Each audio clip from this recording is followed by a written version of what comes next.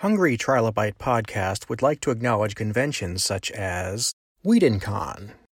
WhedonCon is a fan-generated charity event for Buffy the Vampire Slayer, Angel, Firefly, and all Joss Whedon creations. It is scheduled for October of 2020 and is held in Los Angeles, California. Portion of the proceeds benefit the Los Angeles LGBT Center as well as the Ron Glass Memorial Scholarship.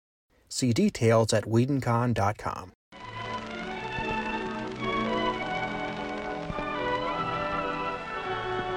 Welcome to today's episode of the Hungry Trilobite Podcast. My name is Aaron Bossig, and I'm going to be your host. I am a huge movie fan, as you well know, and today I have the distinct honor and, to be honest, guilty pleasure of talking to Joe Alves, who is an amazing talent in the film industry from a directing and production design standpoint, and I'm going to get started right away. On mic today, I have the honor of talking to Joe Alves. How are you doing today, good sir? It's good. It's very hot in California right now. It's pretty hot in Oklahoma, too. I'm not sure we can compare notes there. Yeah. Mr. Alves, I am a huge fan of your work on the Jaws series, but I have to tell you, I'm a really, really big fan of Escape from New York. Escape from New York. Yes. So I have been wanting to talk to somebody about that movie for ages, and this is a chance I'm finally getting. Great. I'm open. Anything you want to ask. Well, when I heard the description of it being derelict in on a grand scale, is that what how you describe it? No, actually, I got involved with John Carpenter and Deborah Hill because of my agent, Phil Gersh. And what happened was, after Jaws 2, well, I directed a small sequence in Jaws 1. And then on Jaws 2, I became a associate producer, production designer, second unit director. They fired the first director. I brought in Jeannot Schwartz. So I directed 85 days of second unit. So I was really pursuing directing. And there was a movie I had called Out in Front. It was about Formula One driving. And Bill Gilmore was an executive of this company, and we traveled to all the Formula One locations, Monte Carlo, France, England. And I had Jim Brolin, who was going to play the older driver and then a younger driver. So this is all really pretty exciting. And got back, and the company got sold out to somebody else and whatever. So that project was gone. And then a week or two later, my father died, and it was just a depressing time. And Phil Gersh called me because I had been pursuing directing and sort of turning down design jobs, substantial ones actually. So he called me, he says, Joe, I think it's time that you go back to work. And he says, I have a young couple that, he represented. And I think, you should meet them. So I met John and Deborah. Now, they had done, Halloween and, very small movies, successful, but maybe $300,000, and I'm coming off of Close Encounters and Jaws 2 and, multi-million-dollar movies. So this was their big movie, I think $5-6 million. And I met with them, and I liked John. John was sort of laid back, he just, okay, this is good. Deborah was very aggressive. Got to get this going. So I, being sort of production designer, a director, producer, we got to get going. We got to find locations, So Barry Bernardi was the location scout. And I said, well, what have we been scouting? Well, we haven't really, everything was just sort of low key. These are different generation, just sort of laid back. This was in 1980. And I said, well, there's a big scene where we need a bridge and a wall. So probably we could find a bridge that nobody's using, and then we could build a wall and blah, blah, blah. Anyway, we ended up finding something in St. Louis. Found a bridge that nobody was using, good substantial bridge. And I thought, well, I could just build a wall. So I ended up building a 200-foot wall, I don't know, 25, 30 feet high. But then we also found a wonderful old trade station that nobody was using. So it had a really good texture. And then New York, John and Larry Franco, who was a first assistant, we went to New York and we went up to the towers, the Twin Towers that were still there. And we looked at New York and, God, this is just too much for this movie to capture New York. So what we found in St. Louis, there was this urban renewal, that there was this whole downtown section that was being, not used. And so we had pretty much control of doing whatever we wanted with it. And I had a good decorator. I never worked with her before or since, actually, was Claudia. So working with John, I would plan all this. Now, this was different for him because I don't think he had a production designer that was so quite aggressive, And I'm coming from doing so many shows and doing night galleries. I did 25 sets a week, and the directors had maybe a day or two to, so they pretty much shot what I gave them, And so I sort of had that attitude, and John was perfectly fine with it. So that's how it started. And then it went from shot to shot. Do you have any questions? I could go on about it. I'd love you to go on about it because this is all fascinating for me. Here's the situation.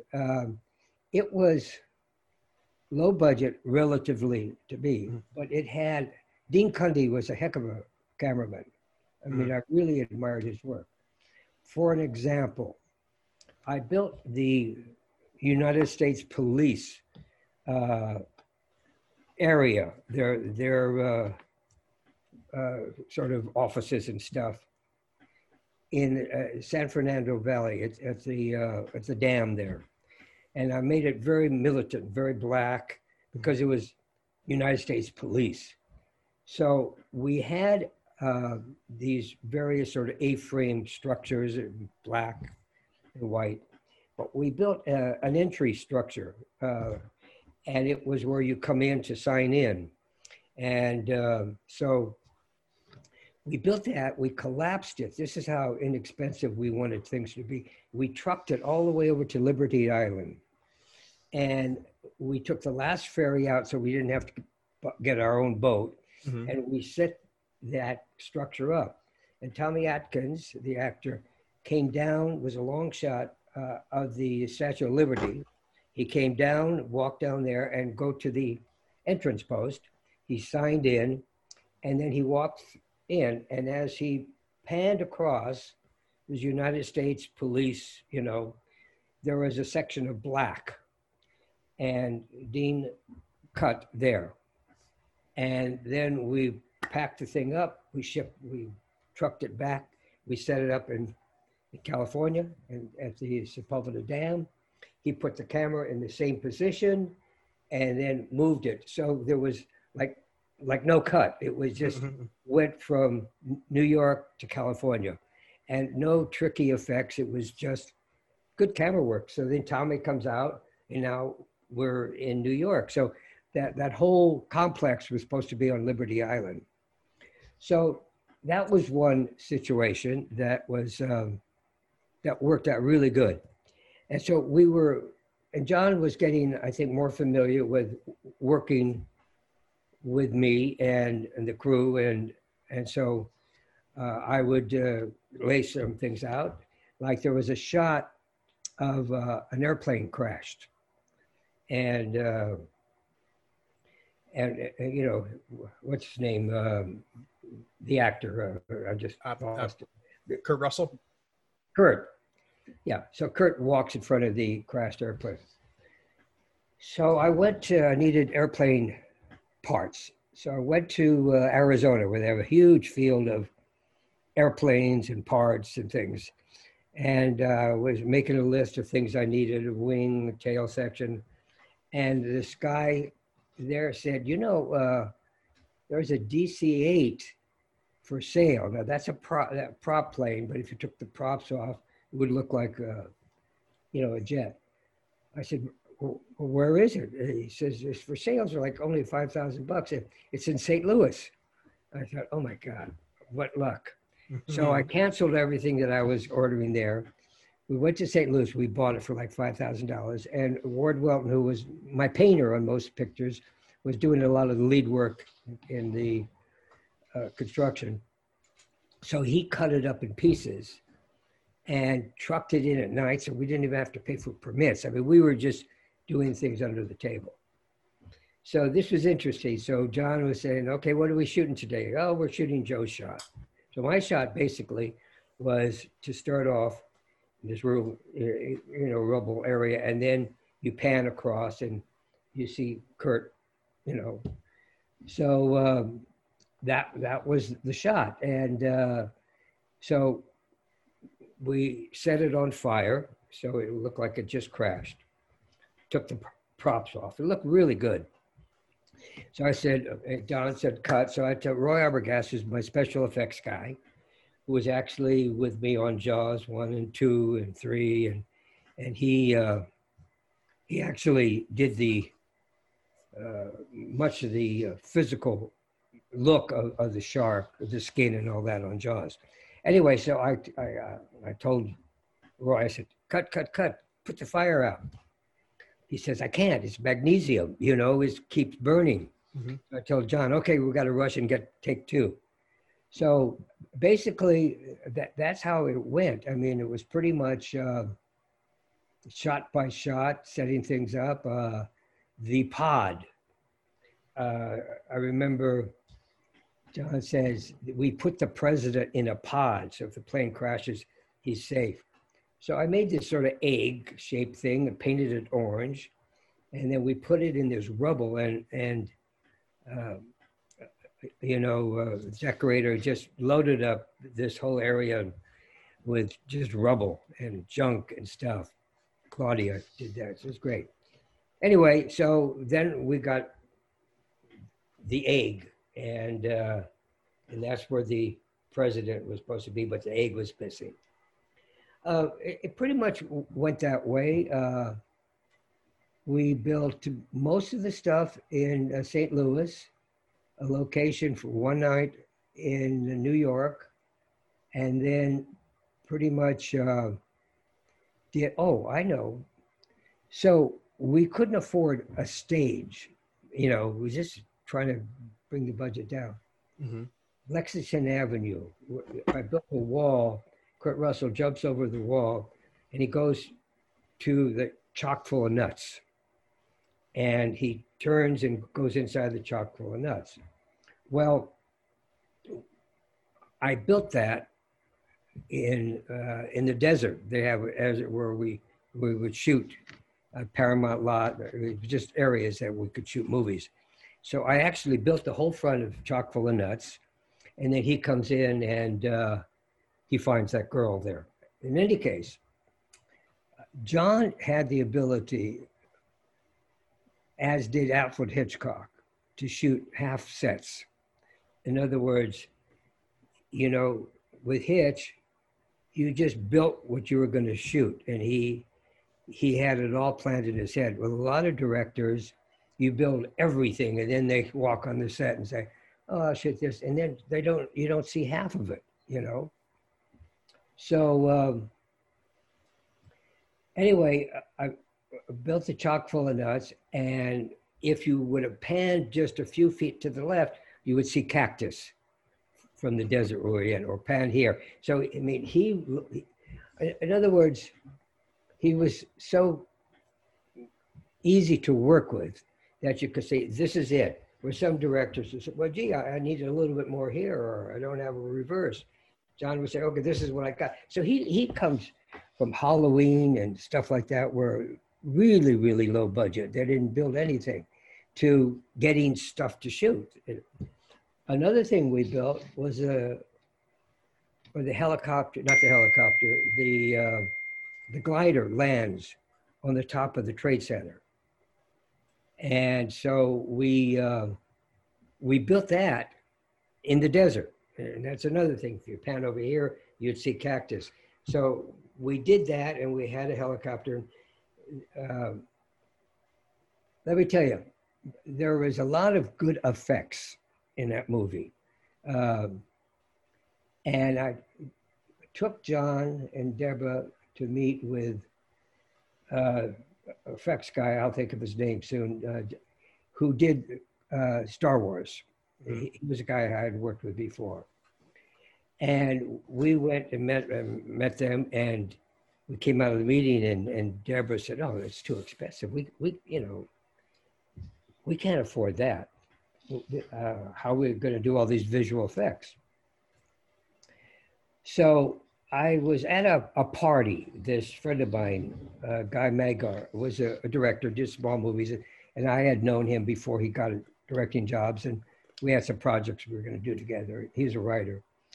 And he was doing this monster kind of show, and he had this young guy who was making the monsters and doing illustrations for him. And the young kid's name was Jim Cameron. Mm-hmm. And so Cameron said, well, look, I work at Ronnie Harper's. I'm losing some names here. And we could do it for you there, or do it much cheaper. So anyway, he got the first gig. And so he became obviously a huge director, you know. Mm-hmm. But that was, so he actually worked for us.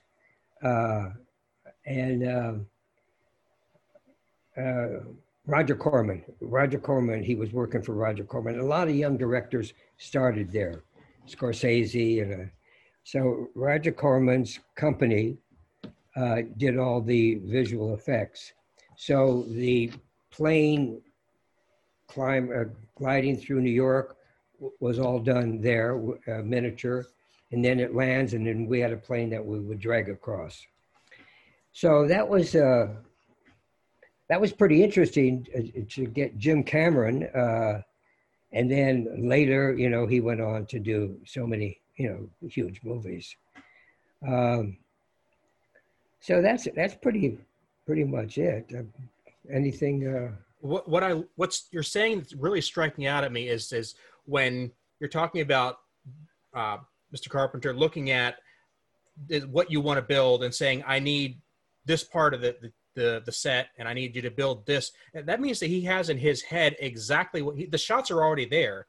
He just has to put them on film. And I find that's real talent in my mind. And then he could say that to somebody like you, and you could just translate that into wood and nails and knock that right out.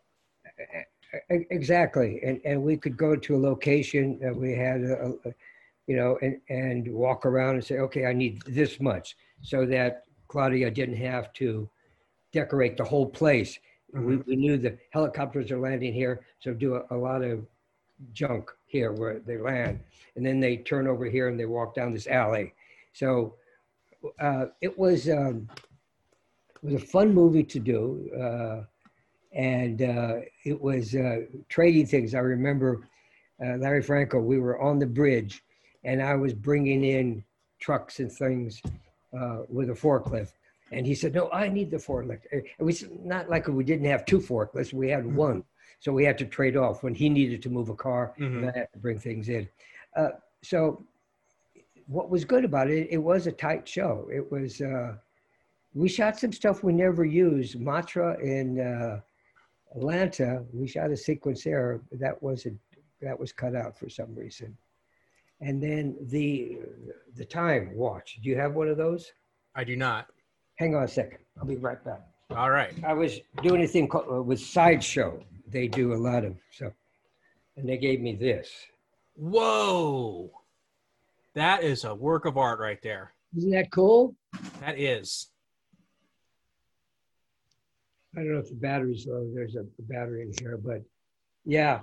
I mean, it's really nice leather, and and that's what Snake wore. Right. For the countdown. These are available somewhere. I don't know. But I think anybody who is a fan of the movie would probably like to have one of these. I would definitely agree with that.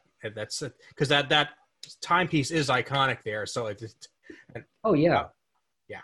I mean, I didn't realize it was so damn big. So yeah, these big arms. So that was sort of interesting, you know. And what I'm loving about, again, when you're saying that you could just make exactly what you see, I find it much more rewarding to look at a movie like that where all the shots are practical and you're working with camera work and editing, compared to the movies today that use a lot more CG, which has its own place. But I just find that a movie like that, you get to the suspense of disbelief a lot faster. What happens with CG, I have nothing against CG, but so much is done in CG. Mm-hmm. You know, for an example, Close Encounters. That was the biggest set. It was huge. It was a football field wide, a football field and a half long. And Stephen, earlier this year, I was getting an award, and he did a video, and he said that was still the biggest set he ever worked on. But for an example, when Melinda Dillon and Dreyfuss runs up the hill, and then they look over and they see the big arena. Today, they would do that all in green screen. Mm-hmm. I built a mountain, 7 stories on rollers that we could roll around. And Doug Trumbull was doing the visual effects. And we had a 150-foot front projection screen. So we shot that stuff at 65. So you would lose any definition. But we had physical sets. So they had to climb up the set. We did locations in Devil's Tower. And then this rock that I made would match that. So just that's what happens then.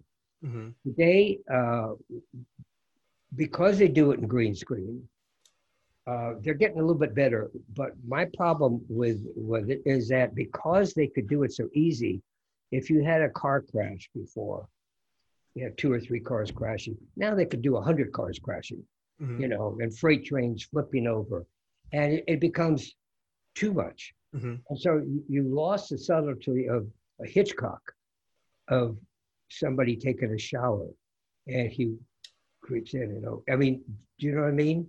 Mm-hmm. I know exactly what you mean. Carpenter had more of a Hitchcock approach. Mm-hmm. You know, a little bit more subtle. And obviously at Halloween and, you know, shows like that, he displayed that.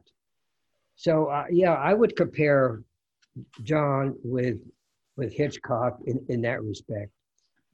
I did another picture with him, but I was a second unit director and concept designer, and that was Starman. And we worked well on that together too. So, yeah. Oh, I was just going to point out Starman is kind of having a moment now. A lot of the people that I've talked to are starting to say, hey, that actually was a pretty good flick. And it was kind of glossed over when I was younger because I was very young when it came out. But it just seems like a lot of people are starting to finally appreciate it. Yeah, I want to show you something. Okay, sure. I got all these. I don't know why I kept this, but somebody's got to. When we were doing Starman, we needed a spaceship coming down. Now, you know, I've done things like that before in Close Encounters. And so I thought, no, how about something that you really don't see? It's reflected from the sky and reflected from both. So I took a cue ball. Uh-huh. You see that? I see. Mm-hmm. And I made that the flying saucer that came down. So all you saw was a reflection. Of whatever it was around. Yeah. So I had somebody working for me get it chromed. Then who was it? CJ? I'm trying to think who did the visual effects. It was the same people that did Star Wars and stuff. And I gave them this. I said, you know, physically to shoot it. They ended up doing some sort of graphic thing, which didn't work. as well as I thought, because I thought if they had a miniature and you came down, you physically, you're aware that there's something there, but you don't see anything specific. Right. So that was the spaceship. Why I kept it, I don't know. But well, it's a conversation piece, and it's a piece of film history, really. Yeah. Anyway, that worked, and I did a lot of second unit. Traveled all over Monument Valley, whatever. Just took a car. So that was it. That was my last dealing with John. Deborah, we kept friends for some time. Had some projects. But she died fairly young. She was dating a good friend of mine, and we saw each other quite often. But that was pretty much it. I wasn't expecting this, but when we were talking about Escape from New York, it just occurs to me that you're talking about a point in your career when you've got production design down. You are a master at that point in your life, and you're really looking at the ability to jump into directing, and you have an appreciation for both roles is what I'm pointing out there. Well, what happened, then Jaws 3 came. Sure. I was doing a picture called The Ninja. Irv Kershner was director, worked on it from New York, scouted Japan, about 6-7 months. And it was 20th Century Fox was purchased by somebody, and they canceled anything that wasn't shooting or wasn't cast. So I came back and I went to see my good friend Verna Fields, who won the Academy Award for editing Jaws. And we worked together on Jaws 2 when they fired the first director, and I brought Jeannot in. So now she's a vice president, and she's a place that she had an office and had another spare room next to her. And I'd go visit with her and talk, and Carl Gottlieb, and we'd sort of hang out. And she said, Joe, you can't believe this. The studio is going to make this movie called Jaws 3 People Zero. Joe Donnelly was going to direct it. And it's to make fun of the people that did their biggest, most successful film. Uh-huh. And making us all look like idiots, basically. Okay. And from what I heard, so this was the studio's idea. They could make money if they made 2. So 3 was going to be a joke. And nobody was really interested in doing 3. Zanuck & Brown was out of it. And so I think, I can't swear by it. I think Spielberg got a little upset about them doing this movie, making us look sort of silly. Mm-hmm. And Alan Landsberg, who did That's Incredible and a lot of television, sort of less expensive stuff, he got the rights to Jaws. And basically, Verna said, Joe, go see him, try to save the franchise because they're just making a joke out of it. And basically, I went to see him, and he's got this idea he wasn't going to build a shark, he's going to use stock footage of sharks. And it took place in a water theme park.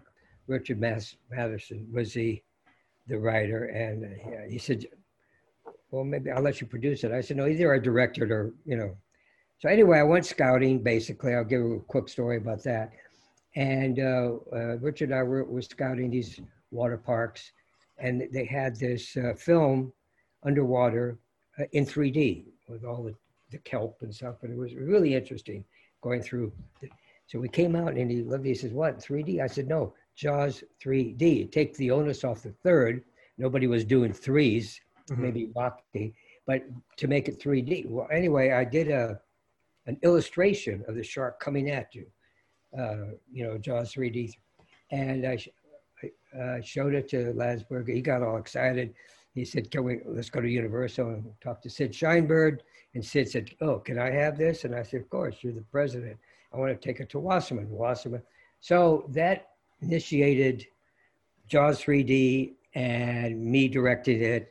And then couple problems were that there are no good cameras. We had to make a camera and all that. But that's sort of how that went. And I don't know how we got diversed into this Jaws 3D thing. But no, it's I know People don't usually refer to that movie first when they talk about the Jaws franchise, but I love experiments in film, even when they don't quite land where we think they will. So I am all about talking about Jaws 3D. Well, I had a problem in this respect because my first big directing gig, I didn't have Final Cut. Mm-hmm. So I cut the movie about 2 hours, the same as 1 and 2. And Landsberg, all he cared about was the money, and he cut it about 25 minutes out of the movie so they could have 5 screenings instead of 4. So the criticism I got was that I rushed the movie too much.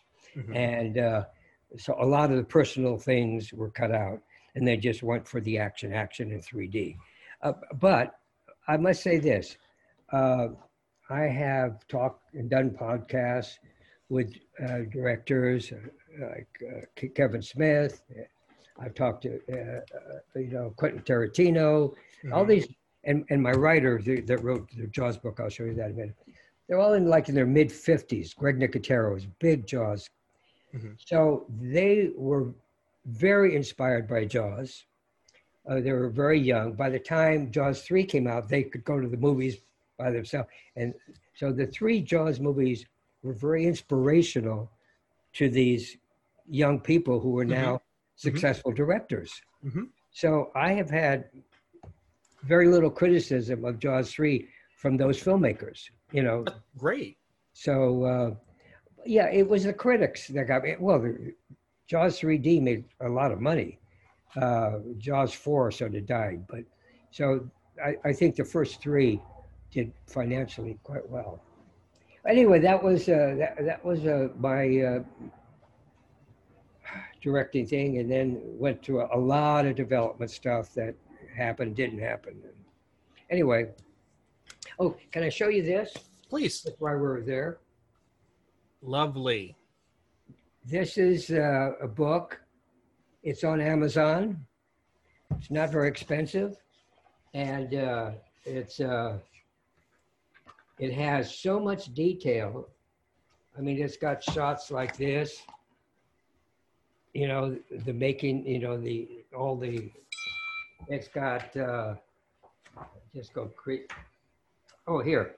This is how when I designed. That's my sculpture of 4-foot sculpture, and this is how I laid it out based on real stuff. Anyway, while we have your audience here, sure. The writer Dennis Prince did an incredible job, and it's got. We did a book for Catalina a couple of years ago. Catalina Island had in the museum, they had a Jaws exhibit for like 6 months, and so we did a smaller book. Greg Nicotero supplied a lot of stuff. He had made the 3 characters full size with hair on their, because he has a company, and they used some of my original storyboards, which are now, pretty expensive, and so we had that book for some time, and they were selling it there. Then Dennis got Titan to buy it, so they did a hardcover, and they've got everything in it that all the storyboards. I mean, I did something like 200 storyboards, and now, for the benefit of the people who are listening to the audio version of this, the book is called Designing Jaws. It's a very large format book. There's a lot of detail in those pictures. Yeah. And it also has stuff that I didn't think you'd be interested in, but what we used to do is break down. This is how you get a script, and you just get a yellow pad, mm-hmm. and you go page by page. And as a designer, you go, let's see, exterior Brody's car or something. And then where was it? Where does he drive? What location? So that's what a production designer does. He takes the script, breaks it down for all the visuals. And some are locations and some we have to build. That, and one more thing. This is people that are interested in buying the storyboards or photos. That's on Joel's, it's called www.joealvesmovieart.com. And I'm going to have links to all this stuff in the show notes of my website. So if you're missing it here and you don't get a chance to write it down, that's a good place you can go to get it. Yeah. Anyway, so that's what I'm selling. But it's been interesting, Aaron, in this respect. I did 1, 2, 3. Then I did a number of development things. I worked on a picture that I was going to direct for like 7 months, and did a lot of illustrations, and I had a crew, and it was Japanese funded. And then the producer that got the funding came in and said the funding stopped. That was it. Mm-hmm. So then I had to go. Eventually, I went back to work. I got married, and that one didn't happen. And went back to designing, reading scripts and doing things. But the industry is very, very difficult. I guess, I was given a Lifetime Achievement Award at the beginning of this year by the art directors, and Greg Nicotero introduced me, and Steven Spielberg did a video saying how great it was we worked together and all that.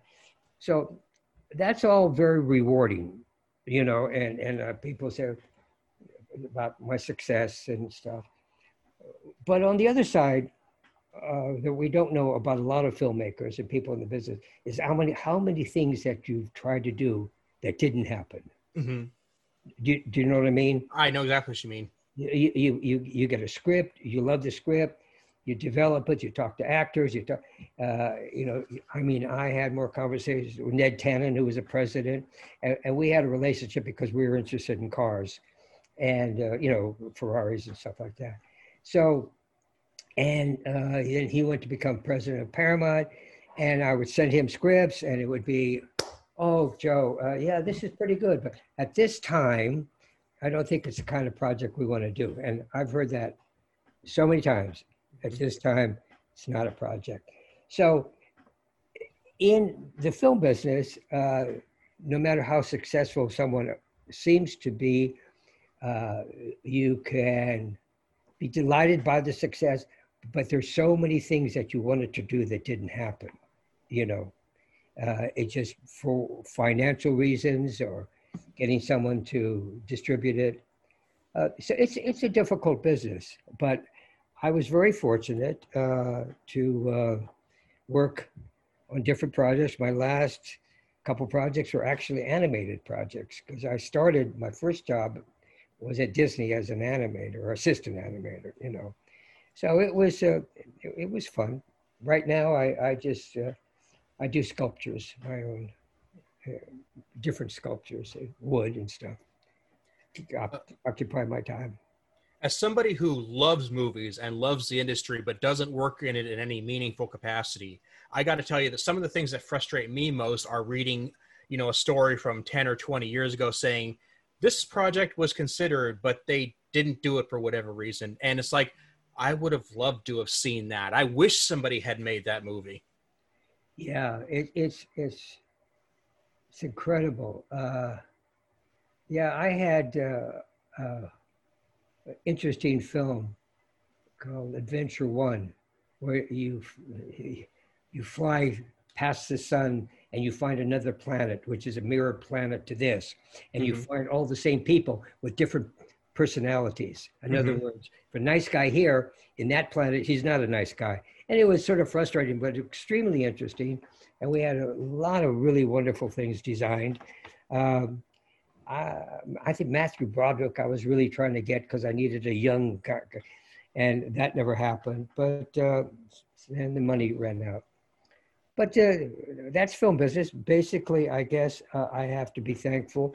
After Jaws 1, 2, and 3, I totally forgot about Jaws and sharks. And I would say it wasn't until, turn of this century, we had a 30th year anniversary of Jaws, Martha's Vineyard. And some people there, one of the collectors, Jim Beller is a big collector, and Chris Kisha, they're big collectors of Jaws stuff. they were saying, "Oh, you should sell copies of those storyboards." Mm-hmm. And I had given copies to Greg Nicotero and a lot of people, so I made copies, and then they sell for like $20. But this one has an original. That's an original shark on it, so I sell that for like 50.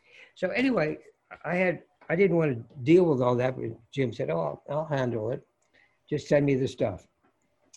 And then I started getting more and more people sending me, "Oh, can you sign this?" And then I started doing shows, with Jeffrey Kramer and and Carl McGottlieb, and so we would sit there, and Carl would sell his book. I would sell the storyboards, and we did that quite often. I did one in New Jersey. I did one in Lexington, Kentucky. That's where I met Dennis Prince, because he had done a book on monster model making things. Anyway, so this century, it became, suddenly Jaws was alive again. And I would go to these shows, and these kids would say, "Oh, would you sign this?" And, they're 10, 12 years old. And I say, "Your parents weren't born when Jaws, this is a 40. So this year has been incredible because it's the 45th anniversary. And Universal called me, very nice lady there. Said, "Joe, Universal, they're doing a new 4K DVD. Could you do podcasts and sort of promote it?" So I did one with Kevin Smith. I did one, I don't know, 4 or 5 different people. A number of parts, selling the DVD. She sent me a bunch of them, and the hats and stuff. So it's suddenly, and now with the pandemic that we have, for some reason, people probably don't have any place to go. They're sort of, "Oh, look at my collection. I think I need this." And so they sent me things to sign, and I have to have a little note say, "Look, I will sign one thing," but they'll send me like 6 or 7 things and want me to sign it for nothing. Sure. And, at the shows, I get $20. And I said, "But, to be fair about it, some of the stuff I see on eBay, so I will sign one." And, but in the last, couple of months, I've been getting so many. I got one, Aaron, yesterday from Russia. I have Wow. never, and big fan. So that was pretty fun. So I signed a couple for that guy. And so Jaws has come alive a lot this year because of the anniversary and the new DVD and signing. And I did have people, 2 collectors that collected a lot of drawings and photos. And one guy came and had me sign like 200 things, which he paid me for. The other guy sent me a whole bunch of stuff. So it's really weird that you go years without any recognition, and then suddenly 45 years later, it's alive again, So that's what's happening. Well, I usually try to end each show by making sure that we track where you're going in the future so people can keep tabs on you.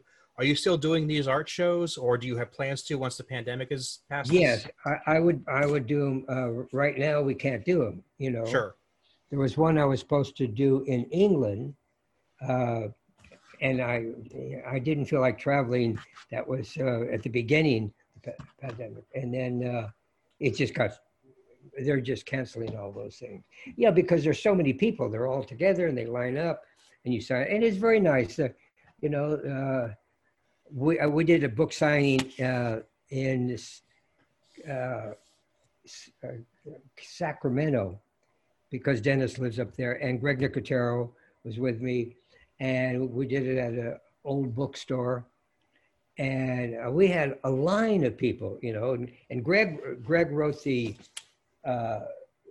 introduction, so he's a big Jaws fan, and I'm trying to think if here's a picture with Greg, and that's a good shot right there, and Roy Arbogast. and myself. And we just had, I was amazed how many people we had that wanted to buy the book, and big Jaws fans. And they're saying, "Oh, I've seen it 100 times," and Anyway, It's timeless. in the meantime, now I'm just doing different sculptures. I like to sculpture because I did the shark, the small one. I worked with the ichthyologist to get it accurate. I did some aliens on Close Encounters. So in retiring, I just went back to sculpting, and it was fun. I would love to sit here and talk with you more about your sculpting and your animated background, and maybe we can get you back on here. I'd love to do just that. Hey, But you got your book and your website. Do you have a social media presence at all that you follow, or do you just prefer to stick to email? just pretty much email. Fair enough. There is Instagram. Okay, I like Instagram. Yeah, on Instagram. My daughter set that up. But Sure. anyway, that's basically it. Or you get my email. That's it. Awesome. Well, I'll make sure your Instagram feed gets linked in the show notes as well. Joe, thank you so much. This has been a pleasure and an honor, and I got a whole lot out of this, and I can't wait for it to go live. So It was good. Nice talking to you, Aaron. nice talking to you. Best wishes. Take care.